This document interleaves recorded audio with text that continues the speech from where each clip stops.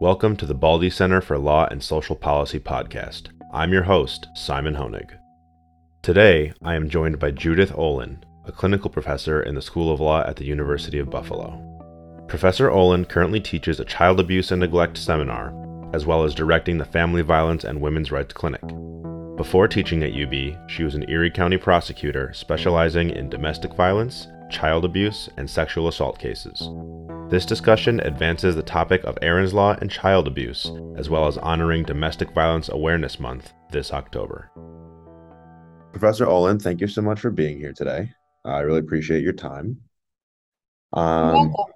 In preparation for this interview, I've seen the memo on Erin's Law. So to begin with, could you kind of explain for our audience, what is Erin's Law and what makes it important? Well, Erin is a child sexual abuse survivor who went on to lead an initiative to mandate child sexual abuse prevention curricula in public schools for children all across the United States. And I've seen that the regulation is looking at public schools to employ the curricula for students, obviously, and also school personnel, caregivers, parents. So with, students and school personnel, those kinds of things could be taught in the kind of school environment. But why is it so important for the parents to be included on this kind of course? Well, Erin's Law, in its pure form, contains 5 different components or requirements. Mm-hmm. It targets all public schools in a given state to implement a prevention-oriented child sexual abuse prevention program. It's for students in pre-K through grade 12. Teaching age-appropriate techniques to recognize child sexual abuse and how a child can tell a trusted adult, while also training school personnel, meaning teachers, teachers' aides, lunchroom attendants, everybody, right? Because you never know who a child might end up telling Right. in the school. And parents.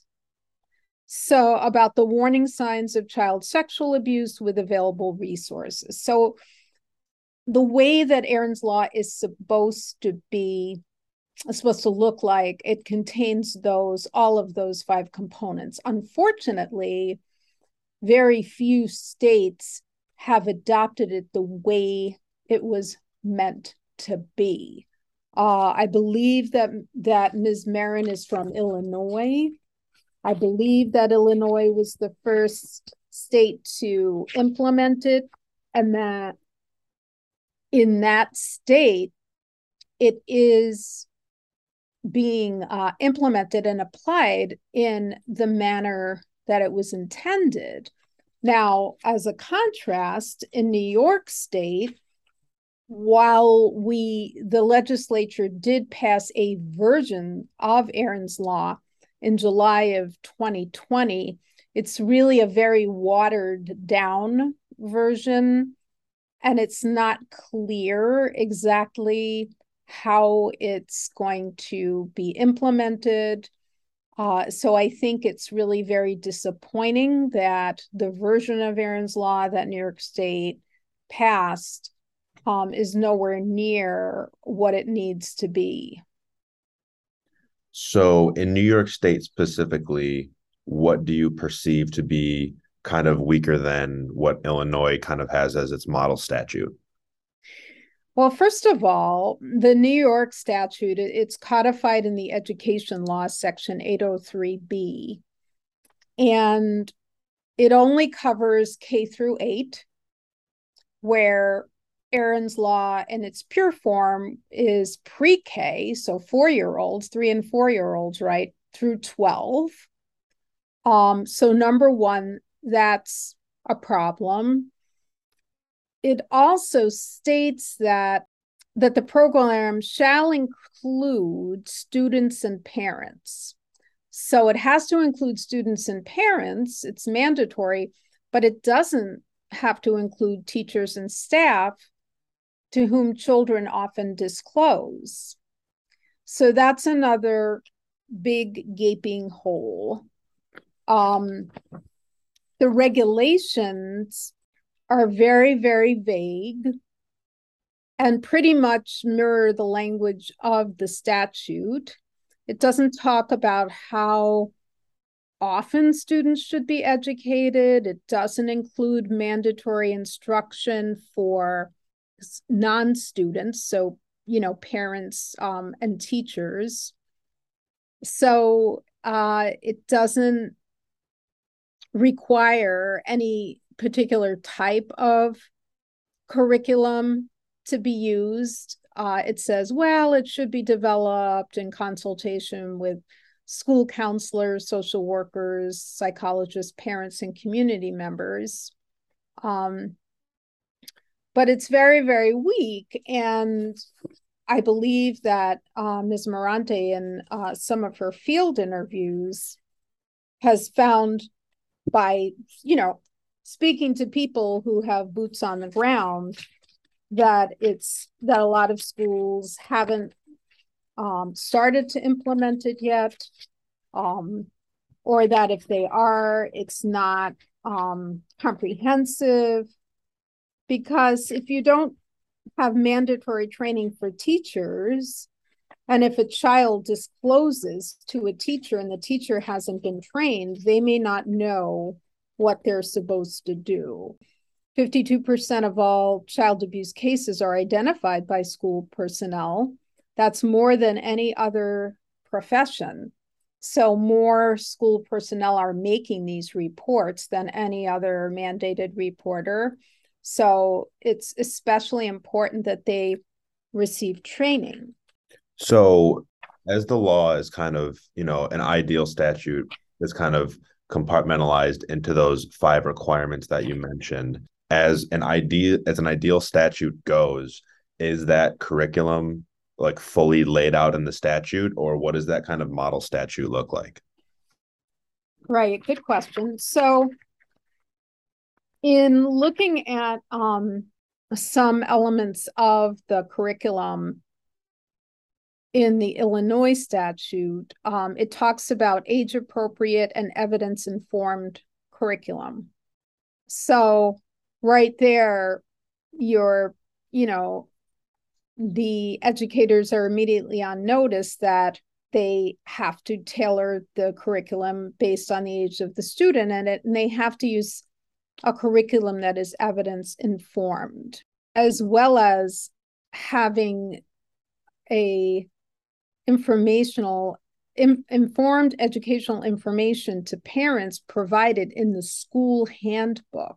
So it's very specific, saying that, this information has to be in a very prominent place.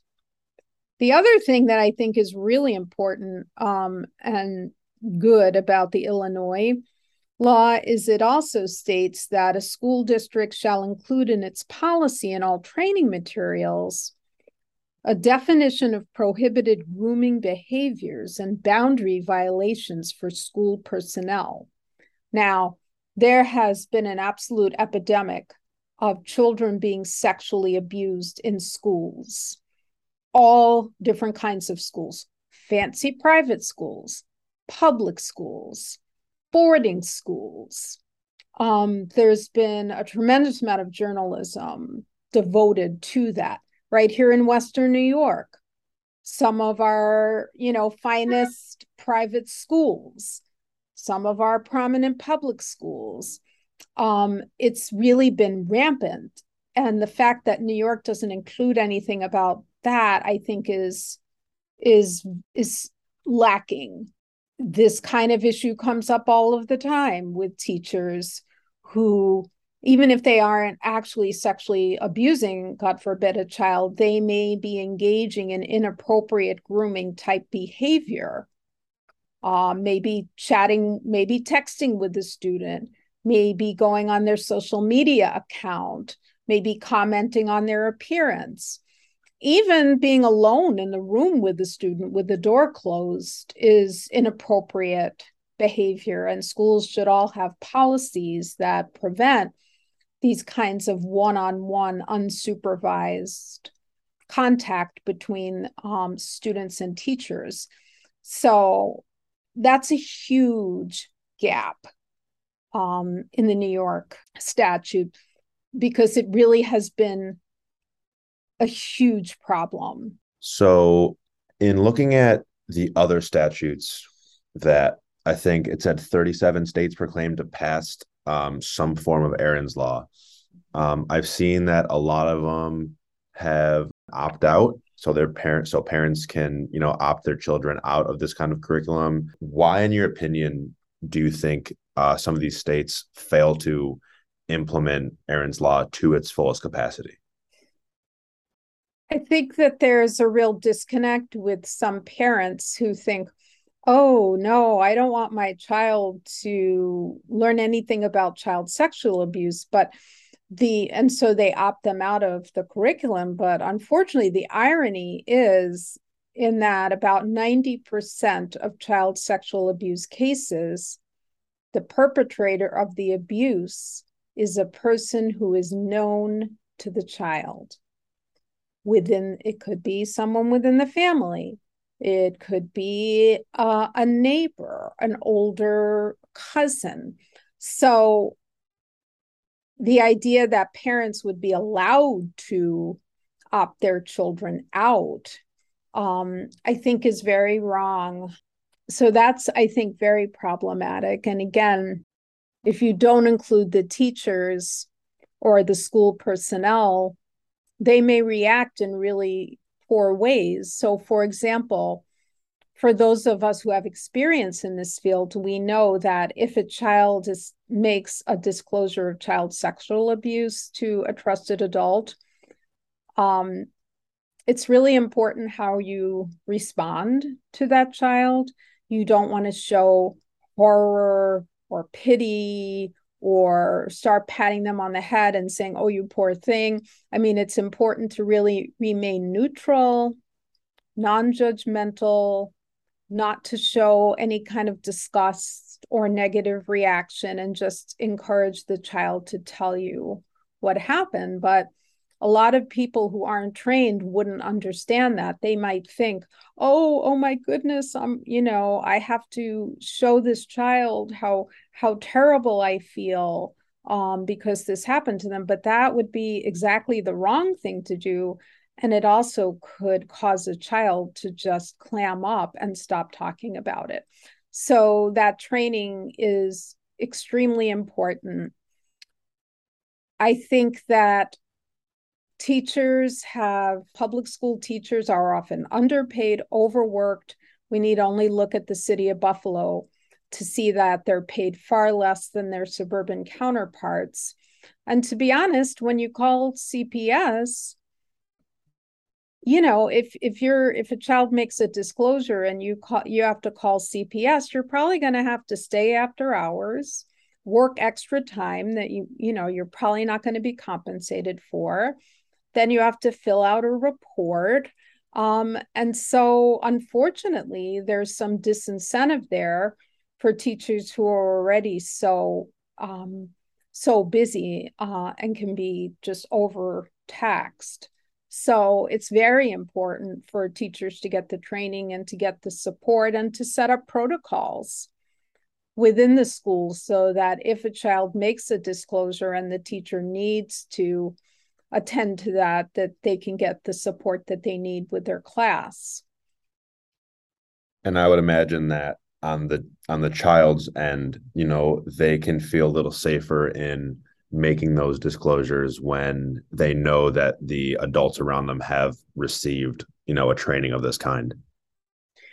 Right. I mean, the other thing too, and I believe that Ms. Morante raises this in her paper, that whenever these trainings are conducted in a school, children usually disclose after that.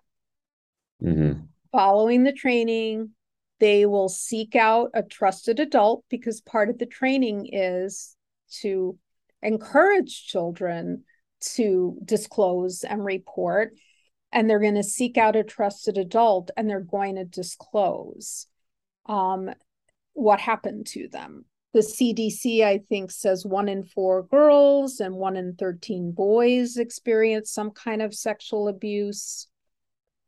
I think the number could be higher for boys. I think there's a common understanding that it's more difficult for boys to disclose, that there can be more shame attached to that for a male than for a female. And also these figures could be inaccurate because there's a lot of underreporting of child sexual abuse. I mean, all you need to do is to read about the cases in the Catholic Church and about how some child sexual abuse survivors just bury what happened to them until they're adults. And these experiences can cause adverse mental health, physical health, and finally, they need to disclose. It could be 30, 40 years later. So, yeah. In your time as an Erie County prosecutor and as a current practicing attorney in UB's clinic, has Erin's Law been applicable in real world cases?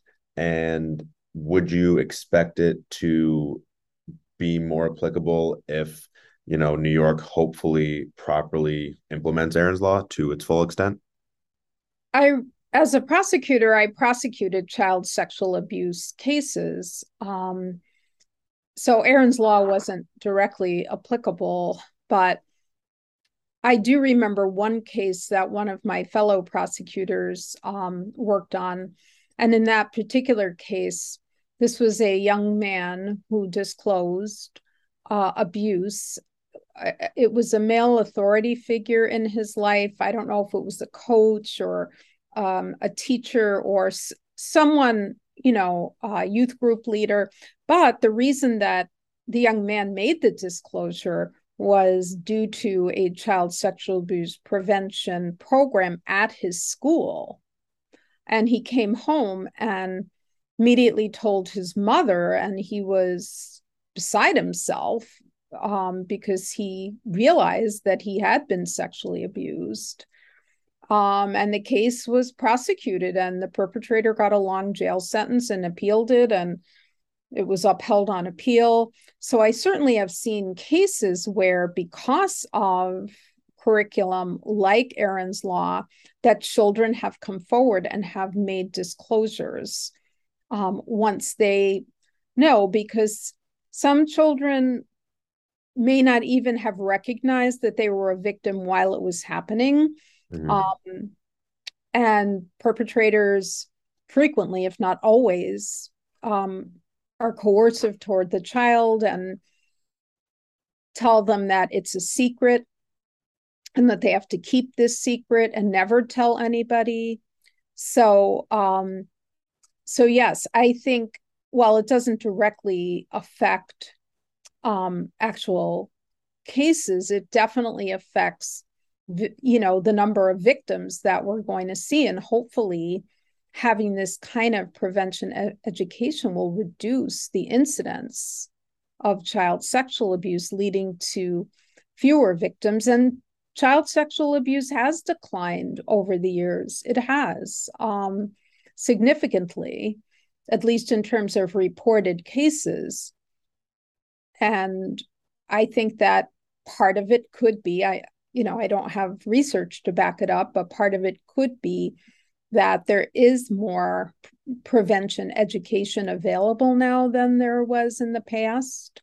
So preventing cases from turning into court cases, from turning into prosecutions, I mean, that's really what you want to continue to see, it continue to diminish. So what about the education program kind of helps the child realize? I think you just touched on it, but you said, a child may not realize that they were a part of that until they have that program. Is it just like educating the child on what kinds of behavior constitute abuse in that setting? Yes. Yes. I mean, sometimes you might have a perpetrator who grooms a child, and they might first just engage in like play fighting or tickling.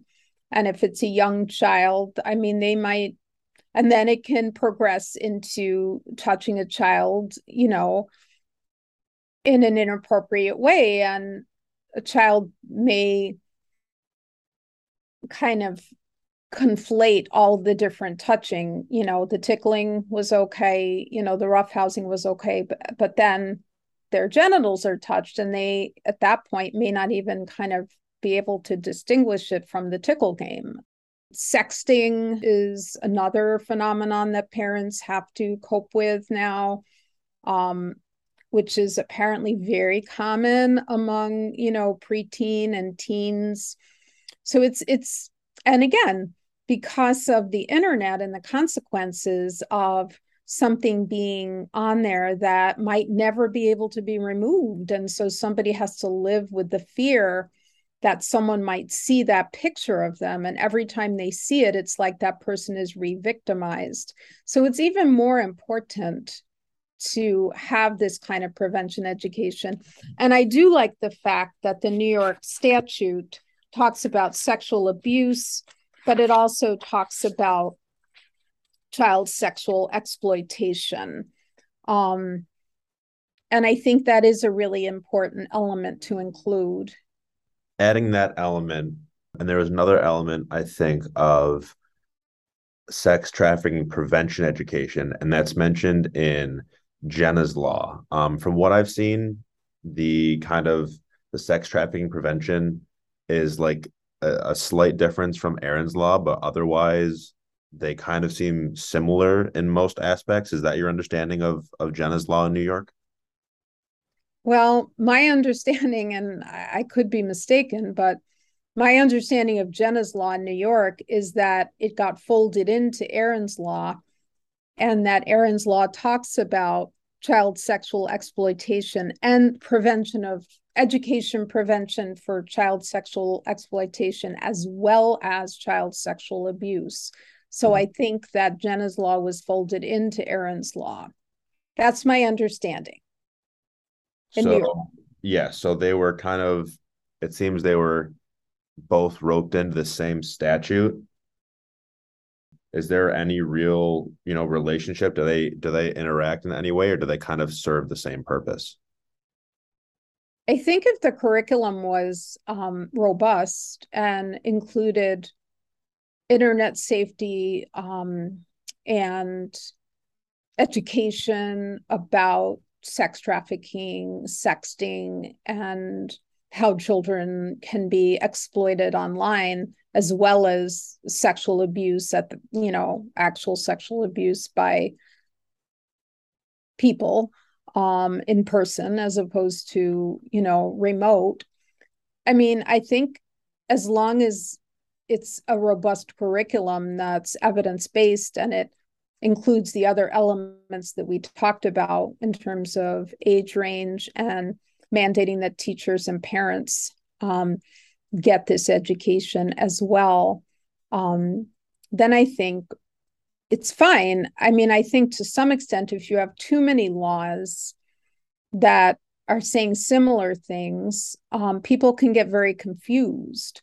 So I don't think it's necessarily a bad thing that the child sexual exploitation prevention got included in Erin's law, but the law still has the weaknesses that we talked about earlier. So, in that kind of overlap, you mentioned previously to me that New York State doesn't have any mandatory teen dating violence prevention curriculum law for public schools, and that makes us an outlier. Um, It does. are there other states that have, is that an area of the statute that's incorporated into Erin's law in other states? No, no, the teen dating violence prevention statutes, I think, preceded Erin's law in many states. And I believe over half of states in the US have. mandatory teen dating violence prevention curriculum in their public schools. But New York doesn't. And the law has been introduced many times, but it's never passed. I do think that there are definitely elements of similarity between, Erin's law, Jenna's law, and a teen dating violence curriculum. But there's also issues, I think, that are very specific to teen dating violence that deserve to be taught on their own. Given the prevalence statistics that I talked about before, I think they're even higher when you look at teen dating violence prevalence statistics. So these are very, very important types of subjects for young people to be exposed to and to understand so that they can make healthy choices, and so that they're not saddled with trauma, say, from being in an unhealthy teen dating violence relationship. And also, I think there are characteristics of a teen dating violence relationship that are fairly specific to that sort of those teenage years. So sextortion has become a huge problem, and revenge pornography. And these things are happening to young people. They're happening to 15, 16, 17-year-olds. So you really don't want to leave them out of the equation here. So in the next, 3 to 5 years, obviously, ideally you want Erin's law, properly enacted to its full capacity, and you want a mandatory teen dating violence curriculum to overlap and happen at the same time. But as far as, progress goes and going step by step, do you foresee, so right now, Erin's law only applies to K through 8. Maybe the first step is making the teen dating violence curriculum mandatory, so there's something for grades 8 to 12, or how do you see this kind of playing out with the legislation? I think I would prefer to see both curriculum in K through 12. And there are people who specialize in this sort of prevention education and who have a lot of training and expertise in these different types of issues. So I think that that maybe is where some funding questions could be involved, that it might be necessary for the state to hire consultants who could develop a curriculum that included all of these elements. Is there any other area of child sexual abuse or domestic violence that you want to cover at the moment? I think during the pandemic, there's been an increase of attention on children's mental health and how it suffered so much during the pandemic. Mm-hmm. And so I think we need to do everything we can to normalize children, to help children become more mentally healthy. And this is definitely one step we can take to achieve that. Thank you so much for your time. I really appreciate it. You're welcome. You just heard a conversation with Judith Olin, a clinical professor in the School of Law here at the University of Buffalo. This has been the Baldy Center for Law and Social Policy podcast, produced at the University at Buffalo. And you can learn more about the center on our website, buffalo.edu/baldycenter. If you would like to share your thoughts on this podcast, tweet us at Baldy Center or send us an email at baldycenter@buffalo.edu. I'm your host, Simon Honig. Thanks for listening.